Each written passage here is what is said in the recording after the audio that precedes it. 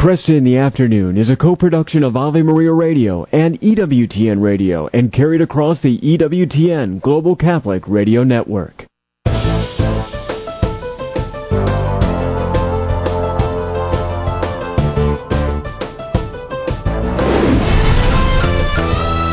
Broadcasting from the studios of Ave Maria Radio in Ann Arbor, Michigan, Al Kresta is ready for conversations of consequence. This is Kresta in the Afternoon. Well, good afternoon to you. I'm Al Kresta. Glad you're joining me for this Tuesday afternoon. We are going to take some time today to think about the term cafeteria Catholics. Now, this has been used to describe self-identified Catholics who kind of pick and choose which church teachings they're going to adhere to.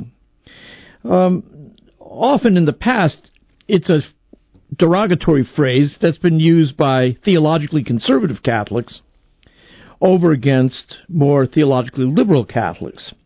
So, for instance, people who disregard, Joe Biden, who disregards the church's teaching on abortion, for instance, and the definition of marriage. We call him a cafeteria Catholic. I don't mind that. I think that's okay. But you can do it. You can flip it as well. So, for instance, my guest, Dr. Richard DeClue, is going to point out that there's also church teachings that more conservative, theologically conservative Catholics also ignore. We're going to go over those particular teachings. Coming up, I'll have some words to say about outrage, indignation, fear. I'll start out by talking of the war in Gaza right now and how so many people are outraged by the numbers of civilians killed in proportion to the number of Hamas killed. Okay? Have you ever thought about what would be the right number? I mean, what would be the proper balance here? Should you be able, is it moral to kill 3 civilians for every one Hamas fighter? 10? 2? We're going to take a look at this. We have we have the opinion of a celebrated military historian to go look at. Also coming up in the second hour, Dr. Marianne Glendon, what she saw as the ambassador to the Vatican. She was a Vatican rep to the Beijing Conference on Women. She served as a U.S. ambassador to the Vatican when Benedict XVI was Pope, and then was named by Pope Francis as a member of the Pontifical Commission of Inquiry into the Vatican Bank. She has seen it, and she's a laywoman. We'll find out what her eyes saw. Right now, though, let's get to the headlines. Thanks, Al. Good afternoon, everyone. This is your Ave Maria Radio News for Tuesday, February 20th. It's the feast of Saints Jacinta and Francisco Marto. Today's news brought to you by Ave Maria University. Your vocation location is at avemaria.edu. President Biden says new sanctions against Russia are coming this week. I told you we'd be announcing sanctions on Russia. We'll have a major package announced on Friday. White House National Security spokesman John Kirby telling reporters the sanctions are aimed at holding Russia accountable for Alexei Navalny's death and for actions over the course of the war in Ukraine. President Biden says there's, quote, no doubt that Russian President Vladimir Putin was responsible for Navalny's death. California Representative Sarah Jacobs says the U.S. must stop Israel's attacks in Gaza or civilians will be decimated.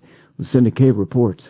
California Representative Jacobs is the youngest Jewish member of Congress. In a statement, she says a ground invasion of Rafah would be catastrophic. She says Rafah is now the only place left for 1.5 million displaced Palestinians to take refuge. Jacobs is calling on the U.S. to use all its leverage to influence Prime Minister Netanyahu to immediately change course and work toward a diplomatic solution. She wants it to include the release of all hostages, a permanent ceasefire, and a two-state solution.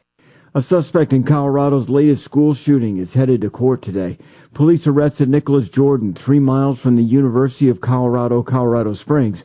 The 25-year-old from Detroit is a student there and accused of opening fire inside a dorm Friday, killing 2 people.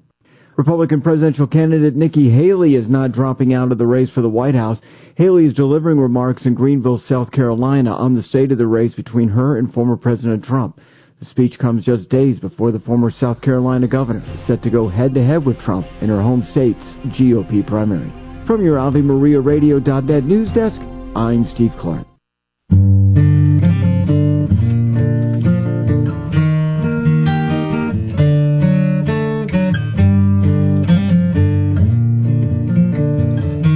Good afternoon, I'm Al Kresta. My guest, Dr. Richard DeClue, is professor of theology at the Word on Fire Institute. He specializes in systematic theology with an interest in the thought of Joseph Ratzinger. He's also interested in the ecclesiology of André de Lubac, the debate over nature and grace, and developing a rapprochement between communio theology, or ressourcement theology, and Thomism. He has a book, The Mind of Pope Benedict XVI, which we're looking forward to seeing in this spring. And Dr. DeClue, thank you for joining me today. You're welcome. Thanks for having me on. I appreciate it. You, this piece that you wrote, Word on Fire, about converting conservatives, the importance of moral consistency, caught my attention. And let's go over the phrase cafeteria Catholics. What's that mean? Basically, it refers to people who like to pick and choose which doctrines of the church to accept or not based on their personal preferences or private opinions. Okay. And that's been a frequent complaint of conservatives towards theological progressives or theological liberals. Is that right? Traditionally, yes. Yeah. But the table can be turned. Tell me how. Well, in some instances, I've seen conservative, both politically and religiously, Catholics who have themselves been resistant to certain teachings of the church, especially when it comes to Catholic social teaching. Mm-hmm.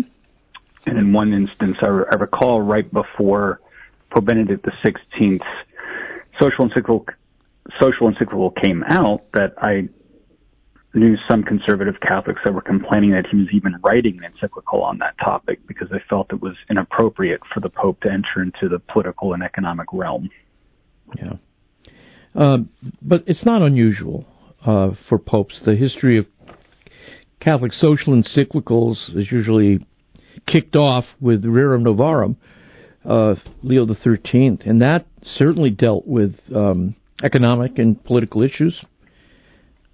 Yes, absolutely. There's a long-standing trajectory within the Catholic magisterium going back to the 19th century.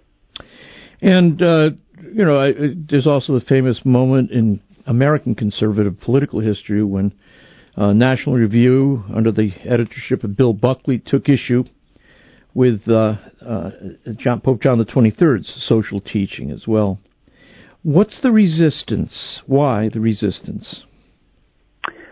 Well, I think in some cases it has to do with parallel developing education, where people sort of learn their catechism on the one hand, and then they develop their socio-economic and political views separately from secular sources. Yeah, okay. And that creates a tension, and people tend to think that the Catholic faith just must be compatible with my socio-economic political views that they've already developed independently of the church, and then they find it difficult to try to reevaluate those in light of magisterial teaching if they've already had that developed thought. So they've adopted social attitudes and even political and economic doctrines that don't originate in church teaching, but are really a result of human observation, human experimentation, and human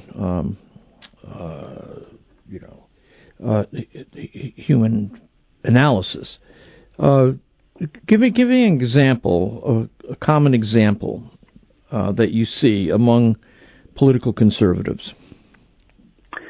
Well, I think amongst political conservatives there can be a tendency of giving too much credence to the idea that the free market will always lead to the most just results. Mm-hmm.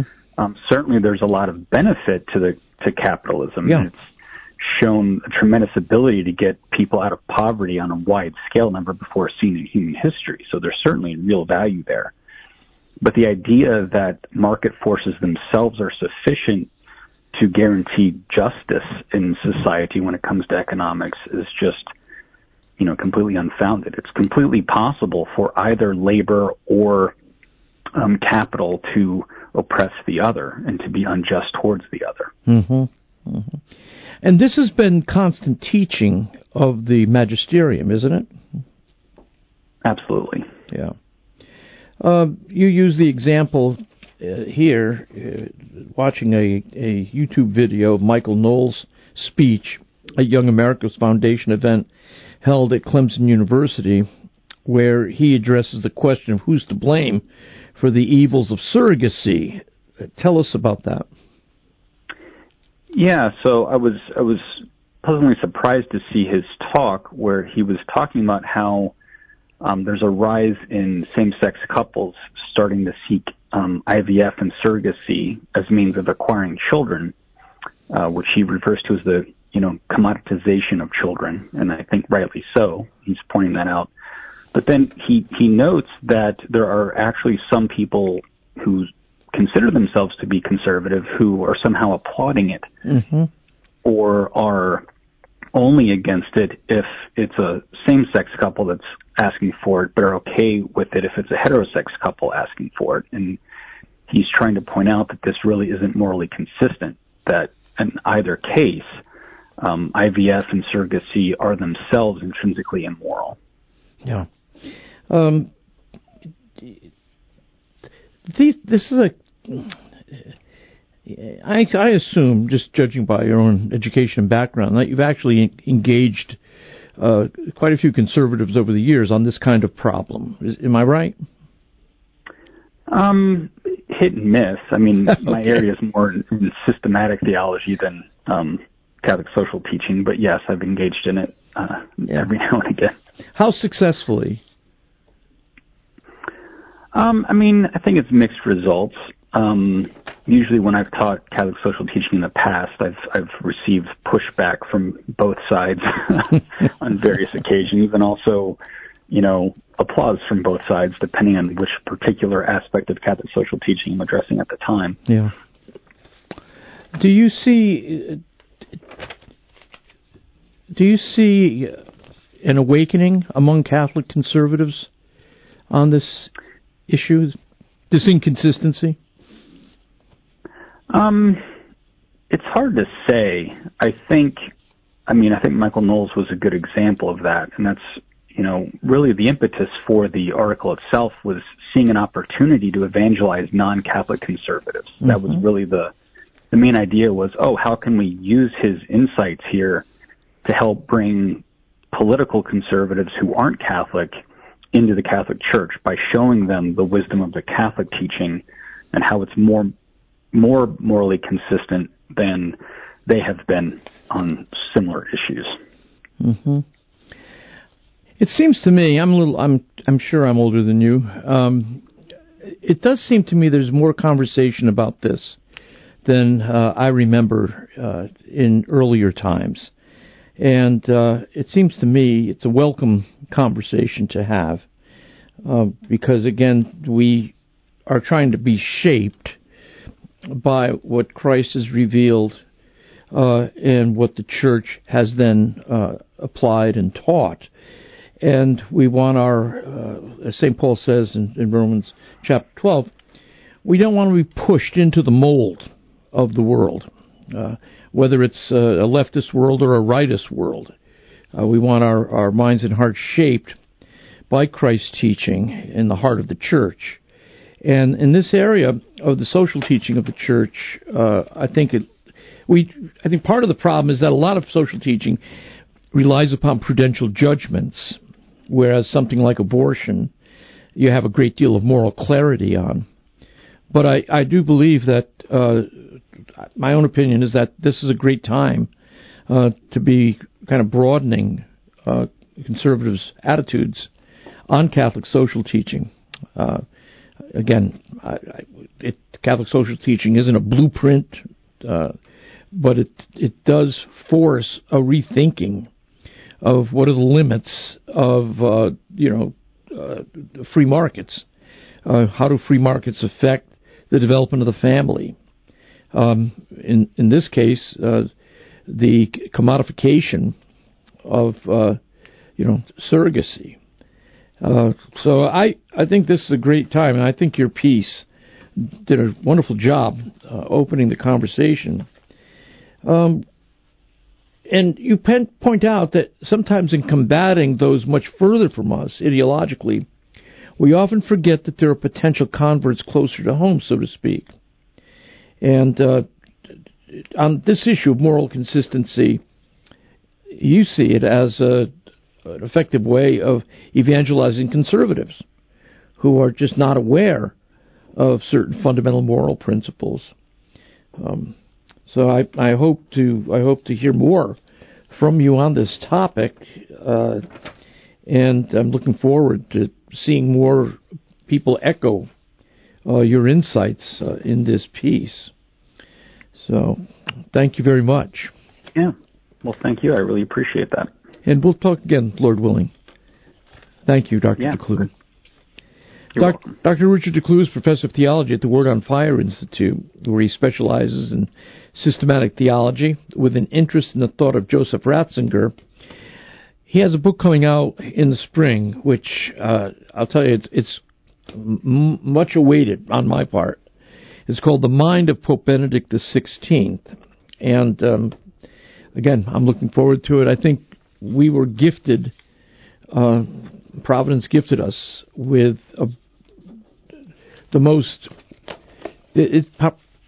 arguably the most gifted theologian, and in particular gifted biblical theologian, to ever sit on the chair of Peter. And we also have an abundance of his writings over the years, which they're in print. They can be purchased now, but I don't think much has been done to apply them. Now, these are theological writings of Joseph Ratzinger. They're not necessarily works of the magisterium, but they are the works that made the theological foundation and backdrop for Pope Benedict XVI. So, looking forward again to this work coming out in the spring by Dr. Richard DeClue, The Mind of Pope Benedict XVI. I'm Al Kresta.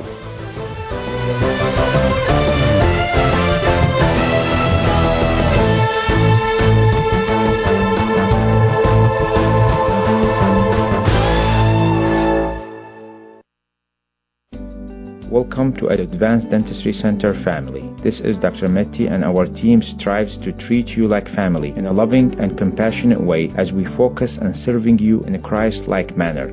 We do this by emphasizing prevention and general well-being for a lifetime. Our private practice is small, personal, state-of-the-art, and innovative, with the goal to educate and motivate our patients in improving their oral health. It is through a partnership with you that you will achieve the goals for your smile. Advanced Dentistry is serious about the level of care we provide, with attention to details and an exceptional level of care, skill, and judgment. We are thrilled for the opportunity to serve you.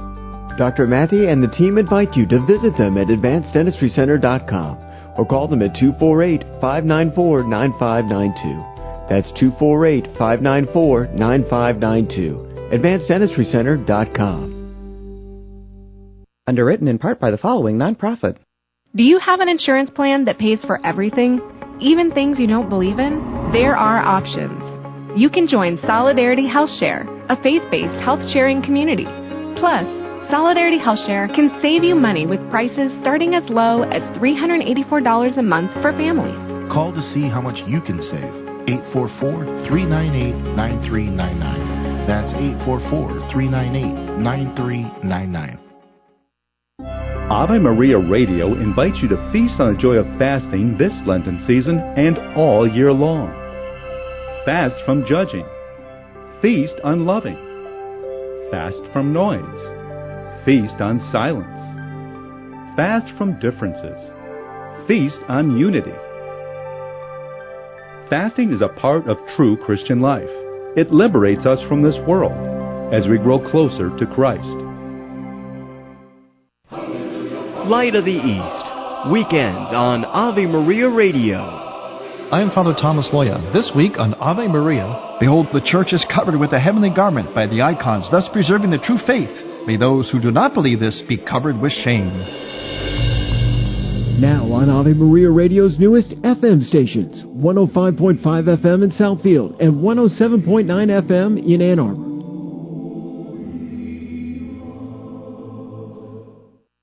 Maybe you've been hearing a lot about the need to make a spiritual communion while participating from home in a live-streamed or broadcast Mass. There's more to it than reciting the act of spiritual communion. We should begin by having sincere repentance for our sins and affirming our belief that Christ's death redeemed us. Next, we call to mind the spiritual gifts found in Christ's sacrifice and thank God earnestly for them. Now we are disposed to pray the traditional prayer of spiritual communion. Jesus, I embrace you and unite myself wholly to you. Hi, this is Bobby Schindler, brother of Terry Shiloh. Did you know that the Living Will was created by the Euthanasia Society?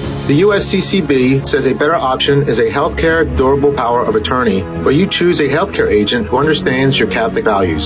My Life Angels creates this legal document, available anywhere on mobile phones, safeguarding your medical decisions. My Life Angels will donate a percentage of your membership to Ave Maria Radio. More information at mylifeangels.com.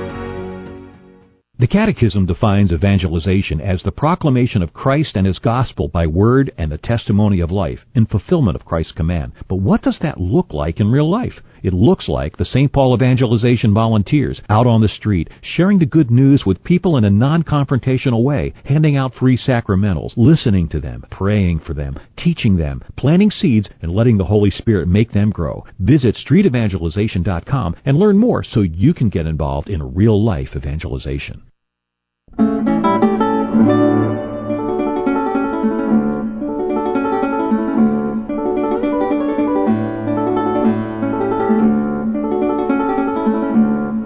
Good afternoon, I'm Al Kresta. We live in an age of outrage and moral indignation. We're outraged over agribusinesses' treatment of chickens and cattle. We're outraged over oil companies polluting the air. We're outraged over theological progressives who seem bent on undermining the Catholic faith, and political progressives who seem bent on undermining the nation. We are outraged over the redefinition of marriage. We're outraged over public schools being used to advance social agendas opposed to the Catholic faith. We're outraged over the transitioning business, which has found a new way of making money by giving adolescent girls double mastectomies. And when we're not filled with outrage and moral indignation, we're often filled with fear, because frankly, we don't know enough to be morally indignant. We fear what might happen with artificial intelligence. We fear what might happen with our next election and two seriously flawed major candidates. We fear what China, Brazil, India, and Russia are doing to dethrone the dollar. And the truth is, many of us don't know all that much about agribusiness or oil companies or the financial promise of the new trans industry or the importance of the dollar as the world's reserve currency. And this is one reason why I haven't spent time showing outrage over the civilian deaths in Gaza. First of all, I have no idea how trustworthy are the figures supplied by the Hamas health ministry. I wouldn't trust figures provided by North Korea's health ministry. I wouldn't trust Putin's figures for those killed in the battle for Ukraine. I wouldn't trust ISIS's figures. So why would I trust the Hamas health ministry? I had no idea what percentage of those killed were actually Hamas fighters. And I also had no idea what the tolerable ratio was between dead Hamas fighters and dead civilians. I mean, in modern urban warfare, is it unjust to kill 10 civilians for every Hamas fighter? Or is it unjust to kill 5 civilians for every Hamas fighter? I mean, we do have civilian casualty data from, previous wars, but wars are often different. Certainly what's going on in Gaza is very different from what went on in the Second World War. So it's difficult to just measure from one war to the next. So I'm watching all this and I'm listening, and I see people getting really upset. Most media agencies seem to be looking at Israel as a perpetrator of terror themselves now. I mean, apparently Brazil's President Lula thinks he knows what the proper proportion should be between dead terrorists and dead civilians, because he compared Israel's actions to the Holocaust. Apparently Human Rights Watch knows, because they call Israel's actions relentless and unlawful. Well, maybe. But how many civilian deaths are acceptable when you're fighting in a city, when your opponent is well known for using civilians as human shields, when Israel is sending warnings to those civilians to move before combat begins? If the civilians stay, is Israel less responsible for their death? Well, we all agree that every civilian death is a terrible tragedy. We all agree that war is a judgment, that human efforts at peace have failed. And we all agree that we should never get comfortable with war. We want our conscience to be properly pricked. But how do I decide if Israel's combat in Gaza is disproportionately brutal? Well, I was glad to read a piece by journalist Isaac Shore with The Telegraph. He included the evaluation of Lord Andrew Roberts, who was visiting research fellow at the Hoover Institution at Stanford University, and also a specialist in aspects of the Second World War. In other words, with Lord Andrew Roberts, we actually get the voice of a celebrated military historian. So, what does he think about Israel's proportion of dead civilians to dead Hamas fighters? Well, he says we have a problem from the start. We have to use the figures provided by the Hamas Health Ministry, simply because we don't have any more reliable figures. And the figure right now is, as I checked this morning, is 29,000 civilians dead. And that figure does include, however, active Hamas fighters, which total 9,000. So we're down to actually 20,000 civilian deaths. And that, if you do the little math on this, that means that Israeli Defense Forces are killing a little over 2 civilians for every active Hamas fighter. Now, Lord Andrew Roberts' numbers are slightly different than mine, but close enough to make the same point. Quote, war is hell. Every individual civilian death is a tragedy. But I speak as a military historian. Less than 2 to 1 is an astonishingly low ratio for modern urban warfare, where the terrorists routinely use civilians as human shields. It's a testament to the professionalism, ethics, and values of the Israeli Defense Forces. According to Shore, even the United Nations claims that a normal ratio in urban combat would be 9 to 1, not 2 to 1. I mean, so every time you hear someone morally indignant about the civilian deaths in Gaza, just ask them how many civilian deaths would be tolerable when you're trying to eliminate a terrorist group in city warfare where they're using human shields and where the terrorists prefer the death of Palestinians to the continuing of the State of Israel. They'll probably tell you they have no idea. And you would have stepped on the outrage brakes and stopped their slide into further outrage. Another thing that happens here is that casualty counts from Gaza are often presented beside the number of people killed during the October 7th terror attack, as if you're comparing like to like.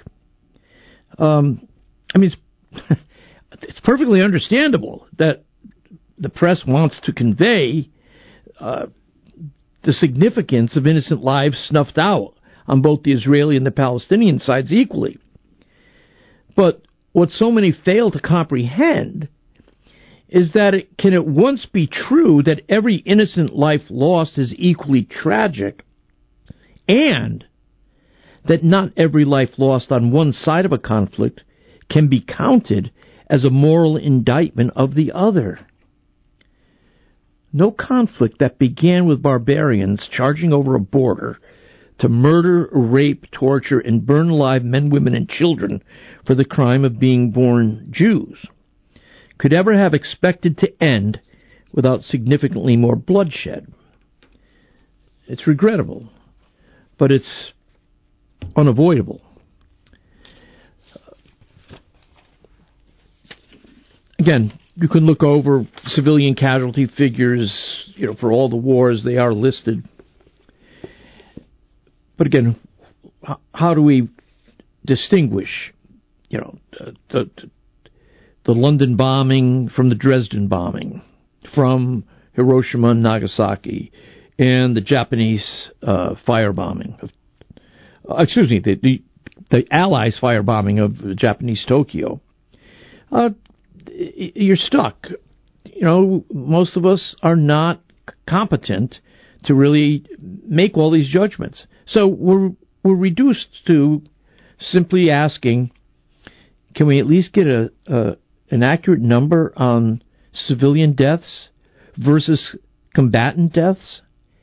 If we can at least get that number down, we can begin to think about a tolerable ratio. Right now, I'm going to stick with, a man who knows more about it than I do, and he says that as it stands right now, with numbers supplied by the Hamas Health Ministry, Israeli Defense Forces are doing a remarkable job at roughly 2 civilian deaths to 1 Hamas fighter dead. God may know differently, but I'd like to see human beings who can tell me differently. And I don't see any reliable ones. I want to switch gears and talk about an upcoming interview with Dr. Marianne Glendon in the next hour, because she has been something of a model layperson. She has served the church in so many capacities. She's a learned hand professor of law at Harvard University. She's a former U.S. ambassador to the Holy See. Back in 1995, she led the Vatican delegation to Beijing for the UN's World Conference on Women, and thus became the first woman ever to lead a Vatican delegation. She's published quite a bit in her own chosen field of the law, and she's also written in the area of Catholic life. A recent book that we'll be discussing in the second hour is called In the Courts of Three Popes, an American lawyer and diplomat in the last absolute monarchy of the West. So she's coming up. But I thought before we get to Marianne, I want to read a little bit from the epilogue of her book. It's called The Hour of the Laity. And she quotes Venerable Bishop Fulton Sheen. Who is going to save the church? Not our bishops, not our priests and religious. It's up to you, the lay people. You have the minds, the eyes, the ears to save the church. She also quotes St. John Henry Newman, who was responding to a bishop who asked what he thought of the laity. And St. John Henry Newman said, well, we'd look pretty foolish without them. The main objective of the Second Vatican Council, Marianne writes, was to better prepare the Church for the evangelization of the modern world, and the laity were expected to be in the forefront of that effort. As one of its youngest members, the future Pope John Paul II declared, with the Council, the hour of the laity truly struck. But she then points out, today, it often seems that the clock stopped somewhere along the way, at least in Western countries.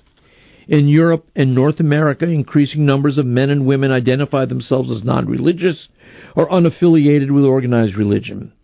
In 2021, when one of the few still living council fathers was asked to name the greatest challenge facing the church today, his reply sounded as though not much had changed since the council ended in 1965. Nigerian Cardinal Francis Arinze said, quote, convince each member of the church to do his or her own specific part in the general mission of the church, that is, the lay faithful, for 99% of the church and convince the clergy of the importance of the lay apostolate. That's how we change.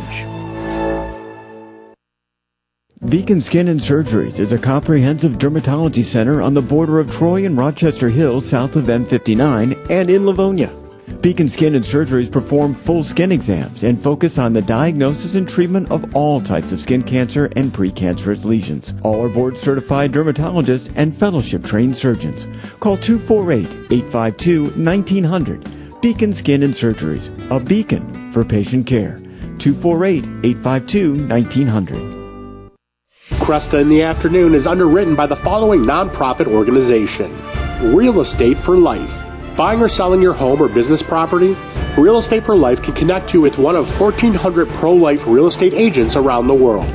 When Real Estate for Life receives a referral fee, they donate 70% to Ave Maria Radio and Human Life International. More information at realestateforlife.org or 877-LIFE-US1. That's realestateforlife.org. Modern philosophers Kierkegaard, Shelley, Sartre proposed the idea that existence precedes essence, by which they meant in simpler terms that in the process of time we make or create who and what we are. We understand, of course, that there are those who believe that their doing has been more successful than that of others, and have consequently argued that their being is on a higher state than that of others. This is the kind of thinking that leads to genocide, gas chambers, and abortion clinics. However, folks like Barb and Patrick and Paul and Alicia believe that from the beginning human essence is divinely ordered and infinitely valuable, and where else can we state this more clearly than our defense of freeborn children, who cannot prove themselves or justify themselves. They can only be, which is why they are so precious to one named I Am. Go to GuadalupeWorkers.org. Catholic Connection with Teresa Tomeo, weekdays on Ave Maria Radio. A conversation I had several years ago with one of our listeners who wrote to me and said she was being challenged by a friend or a cousin or someone regarding the church and various teachings, especially on marriage and abortion and whatnot. And she said, I need the answers and I need them quickly because I want to quiet this person and shut them down. And I wrote her back and I said, I'm not going to give you the answers. I will give you some resources, such as the link to the Catechism of the Catholic Church. And I said, but you need to look these up and you need to read them over and you need to learn them, because this is not going to be the last time that you're going to be challenged or questions about your faith. And what good is it if you're just barking answers to someone and you're not able to explain them charitably? This is a way we all should learn, by doing the work ourselves. Catholic Connection with Teresa Tomeo, weekday mornings from 8 to 10 a.m. on Ave Maria Radio and AveMariaRadio.net. Support for this Ave Maria Radio program comes in part by the non-for-profit St. Anthony Services. Are you shopping for mortgage products, Catholic investing, Catholic health, real estate, or estate planning? StAnthonyServices.org can help you find a Catholic professional for these needs. They regularly connect faithful citizens with faith-based professionals that share our Christian values. More information at StAnthonyServices.org or 877-LIFE-US1. Ave Maria School of Law is the Roman Catholic law school in the United States. Consistently ranked in the Princeton Review as one of the best and most conservative law schools, as well as pre-law's most devout law school. Ave Maria School of Law provides a traditional legal education while emphasizing how the law intersects with the Catholic intellectual tradition and natural law philosophy. Ave Maria School of Law, unabashedly Catholic, consistently excellent. For more information, visit avemarialaw.edu.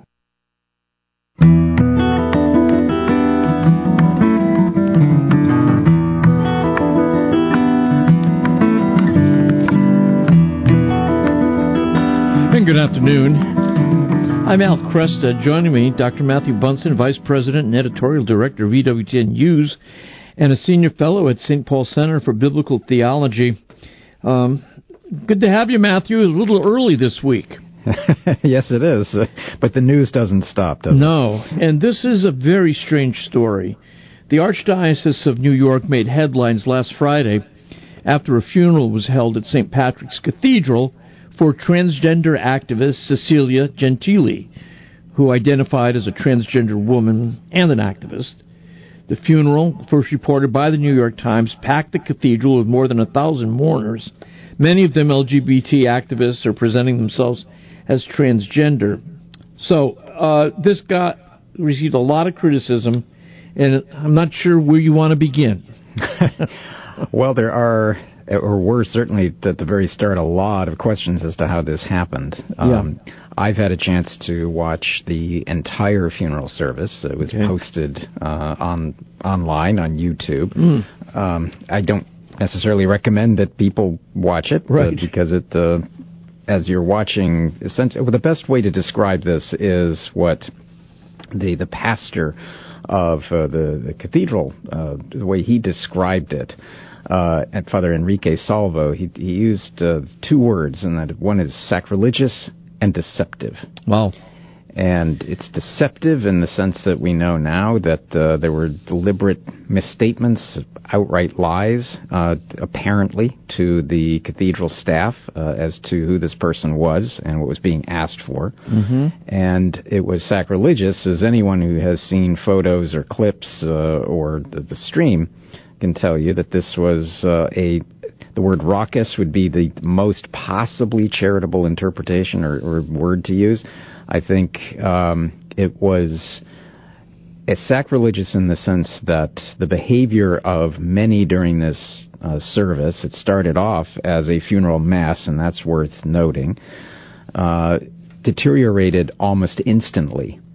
And throughout this service, let's just say it was very performative. That those who were in drag, which I think is the technical term for a lot of this, their behavior was simply unbelievable and for many, absolutely horrifying in what is this prominent church. I mean, this is a much revered church. It's got an extraordinary history. Was it a funeral mass? No, and that was one of the things that circulated almost immediately online. Now, the indications were that it started off as one. And it is also notable that Father James Martin, of course, who's no stranger to your audience, the Jesuit priest, actually told the New York Times before all of this happened, so he was obviously aware that this funeral was coming. He said that to celebrate the funeral mass, and that's how he described it to the New York Times, of a transgender woman, as he puts it, at St. Patrick's, is a powerful reminder during Lent that LGBTQ people are as much a part of the church as anyone else.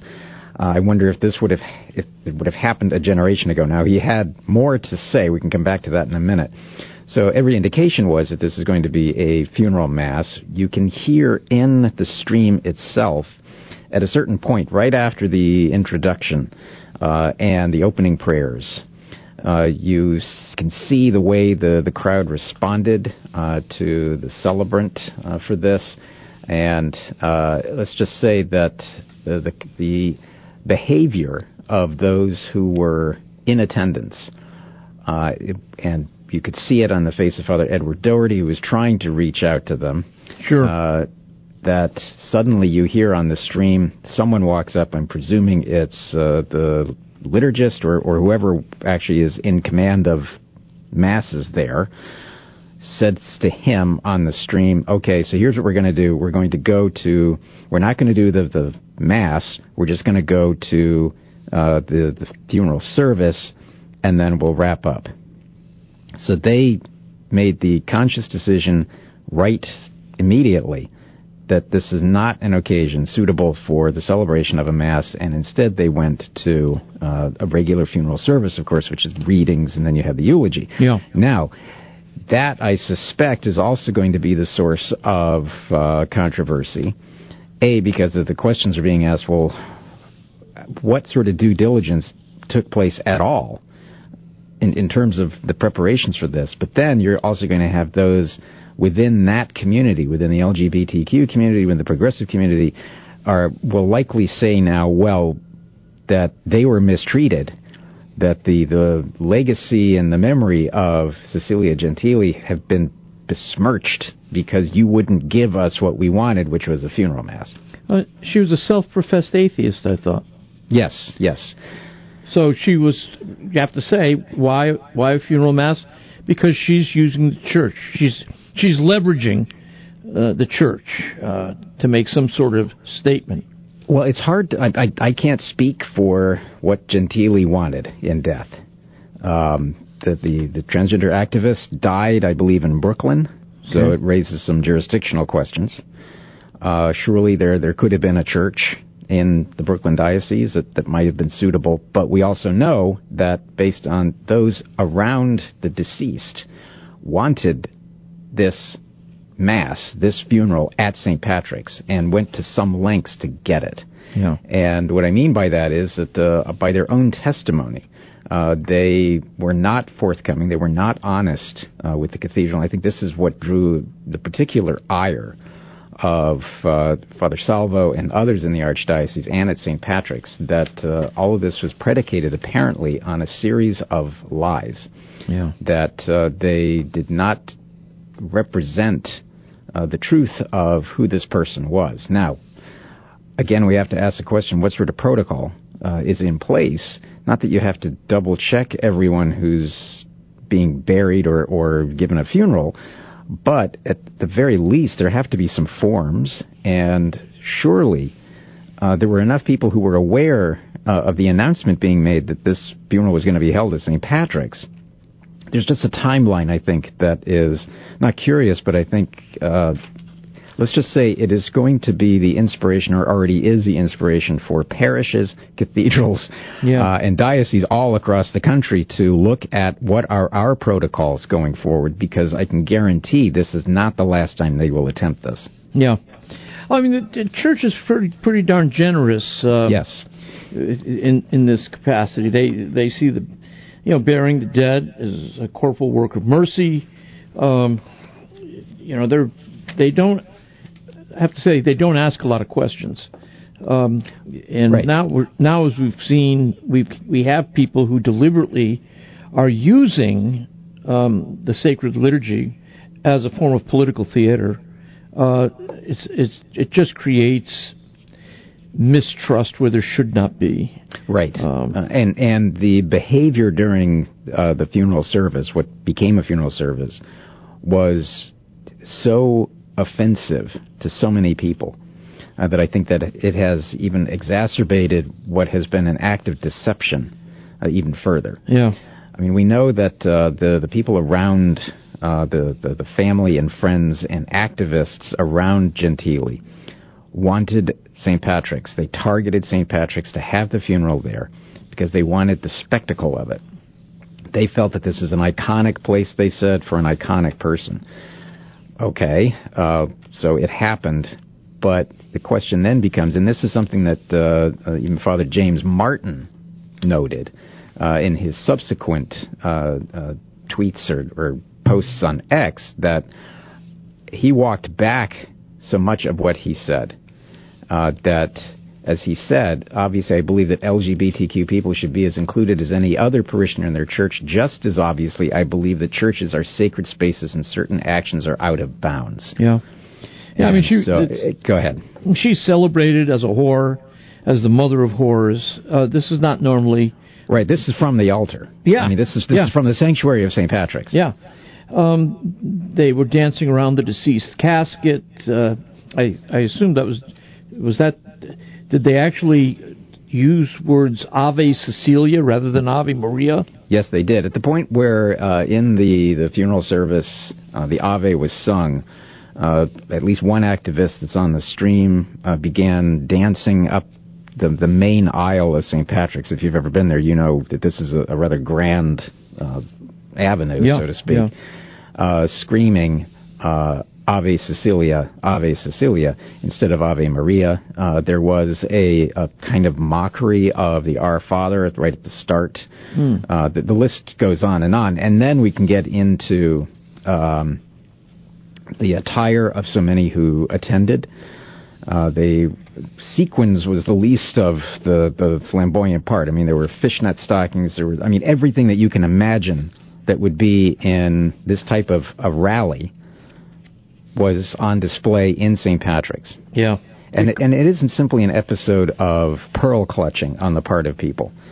This is what is the rightful demand of the church, to have respect paid to sacred precincts like this, which is why the Archdiocese, I think, was very wise and faced the necessity of having a massive reparation for what happened. Now tell me about that. That's an unusual act. It is. Now, we can go back in recent years. They've been held because we've had masses of reparation for the sex abuse crisis. We've had services of reparation. So it's basically an effort to expiate, to offer atonement for our sins and the sins of the others. But it's also the best example, or most recent one that came to mind, was just last November when the Diocese of Brooklyn had to hold a massive reparation because in one of its parishes, a music video or some such was filmed that was hyper-violent, hypersexual, and they used one of the parish churches to film this thing. And it was scandalous at the time. The parishioners were outraged, and so the diocese held a massive reparation. And the language that they used, I thought, was really striking. It talks about that we have to restore the sanctity of this church. Yeah. And I think that's something that was absolutely necessary with St. Patrick's. The problem now, though, is that this is likely a story that won't be going away for a while. I suspect there are going to be some additional chapters here as people speak out, but as perhaps more details are learned. We've got very little time left, but I did want to go to one headline here. The Synodal Way Project in Germany. Yes. The German bishops have decided not to vote on this forbidden Synodal Council. That's right. Tell me the significance of this. Well, the biggest takeaway from this, the most significant aspect, is that it is clear that the German Bishops' Conference has confirmed that the bishops will not be voting on this at the request of the Holy See, at the Vatican's request. So they were planning to have a vote on endorsing essentially a committee that was preparing what's called a Synodal Council. Which would govern the church in Germany. Exactly. What is continually interesting in this is that we've had the Germans resisting, we've had them pushing back, we've had them ignoring Pope Francis and the heads of different dicasteries since 2019, when you and I have been talking about this. On these other points, sexual morality, for example, the ordination of women, clerical celibacy, here, when it was actually setting a stage for the implementation of the governance of the German church, finally, I think the Holy See recognized the real dangers that are here for authority in the church, for a proper understanding of ecclesiology, but also the abrogation of the rightful authority of individual bishops over their own diocese, because one of the hanging questions for this was how much authority was going to have, whether they could bully and cajole bishops to go along with this work of a synodal council that was ostensibly a gathering of bishops, but at the heart of it, sort of the dark heart of this, was going to be the Committee of German Catholics. The Central Committee of German Catholics, the ZDK, that, of course, is one of the most radical organizations in the church. Right. Did their refusal to take a vote on this, is this a permanent backing away, or is this they're just waiting for another day? I suspect that they're waiting for at least the opportunity to have meetings in Rome. There was supposedly one in January. There may be more coming up, so okay. I don't think that this is going to be a closed chapter quite yet. All right. Matthew, thanks for joining me today on these two very riveting stories. I appreciate it. They're great to be with you, as always. God bless. Dr. Matthew Bunson. We'll have follow-up information on both these stories in the Kresta guest archives later today.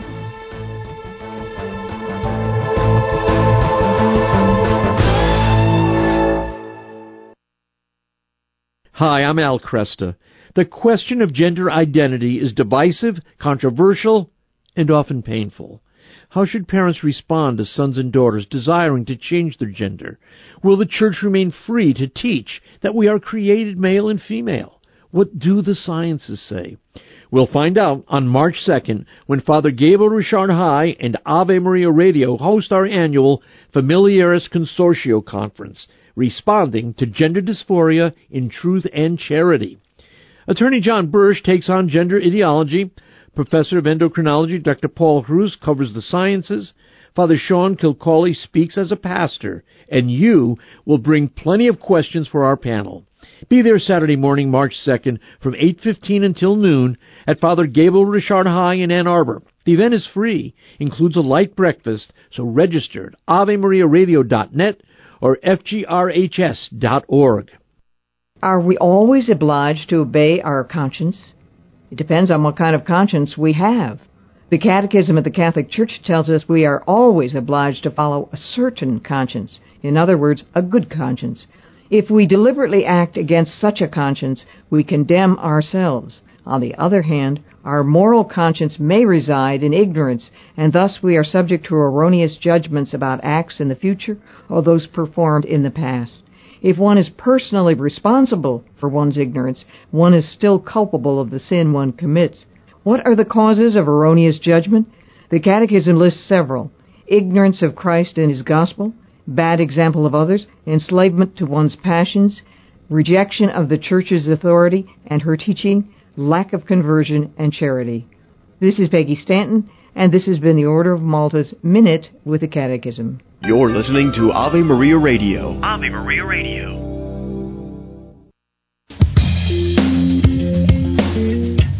Good afternoon, I'm Al Kresta.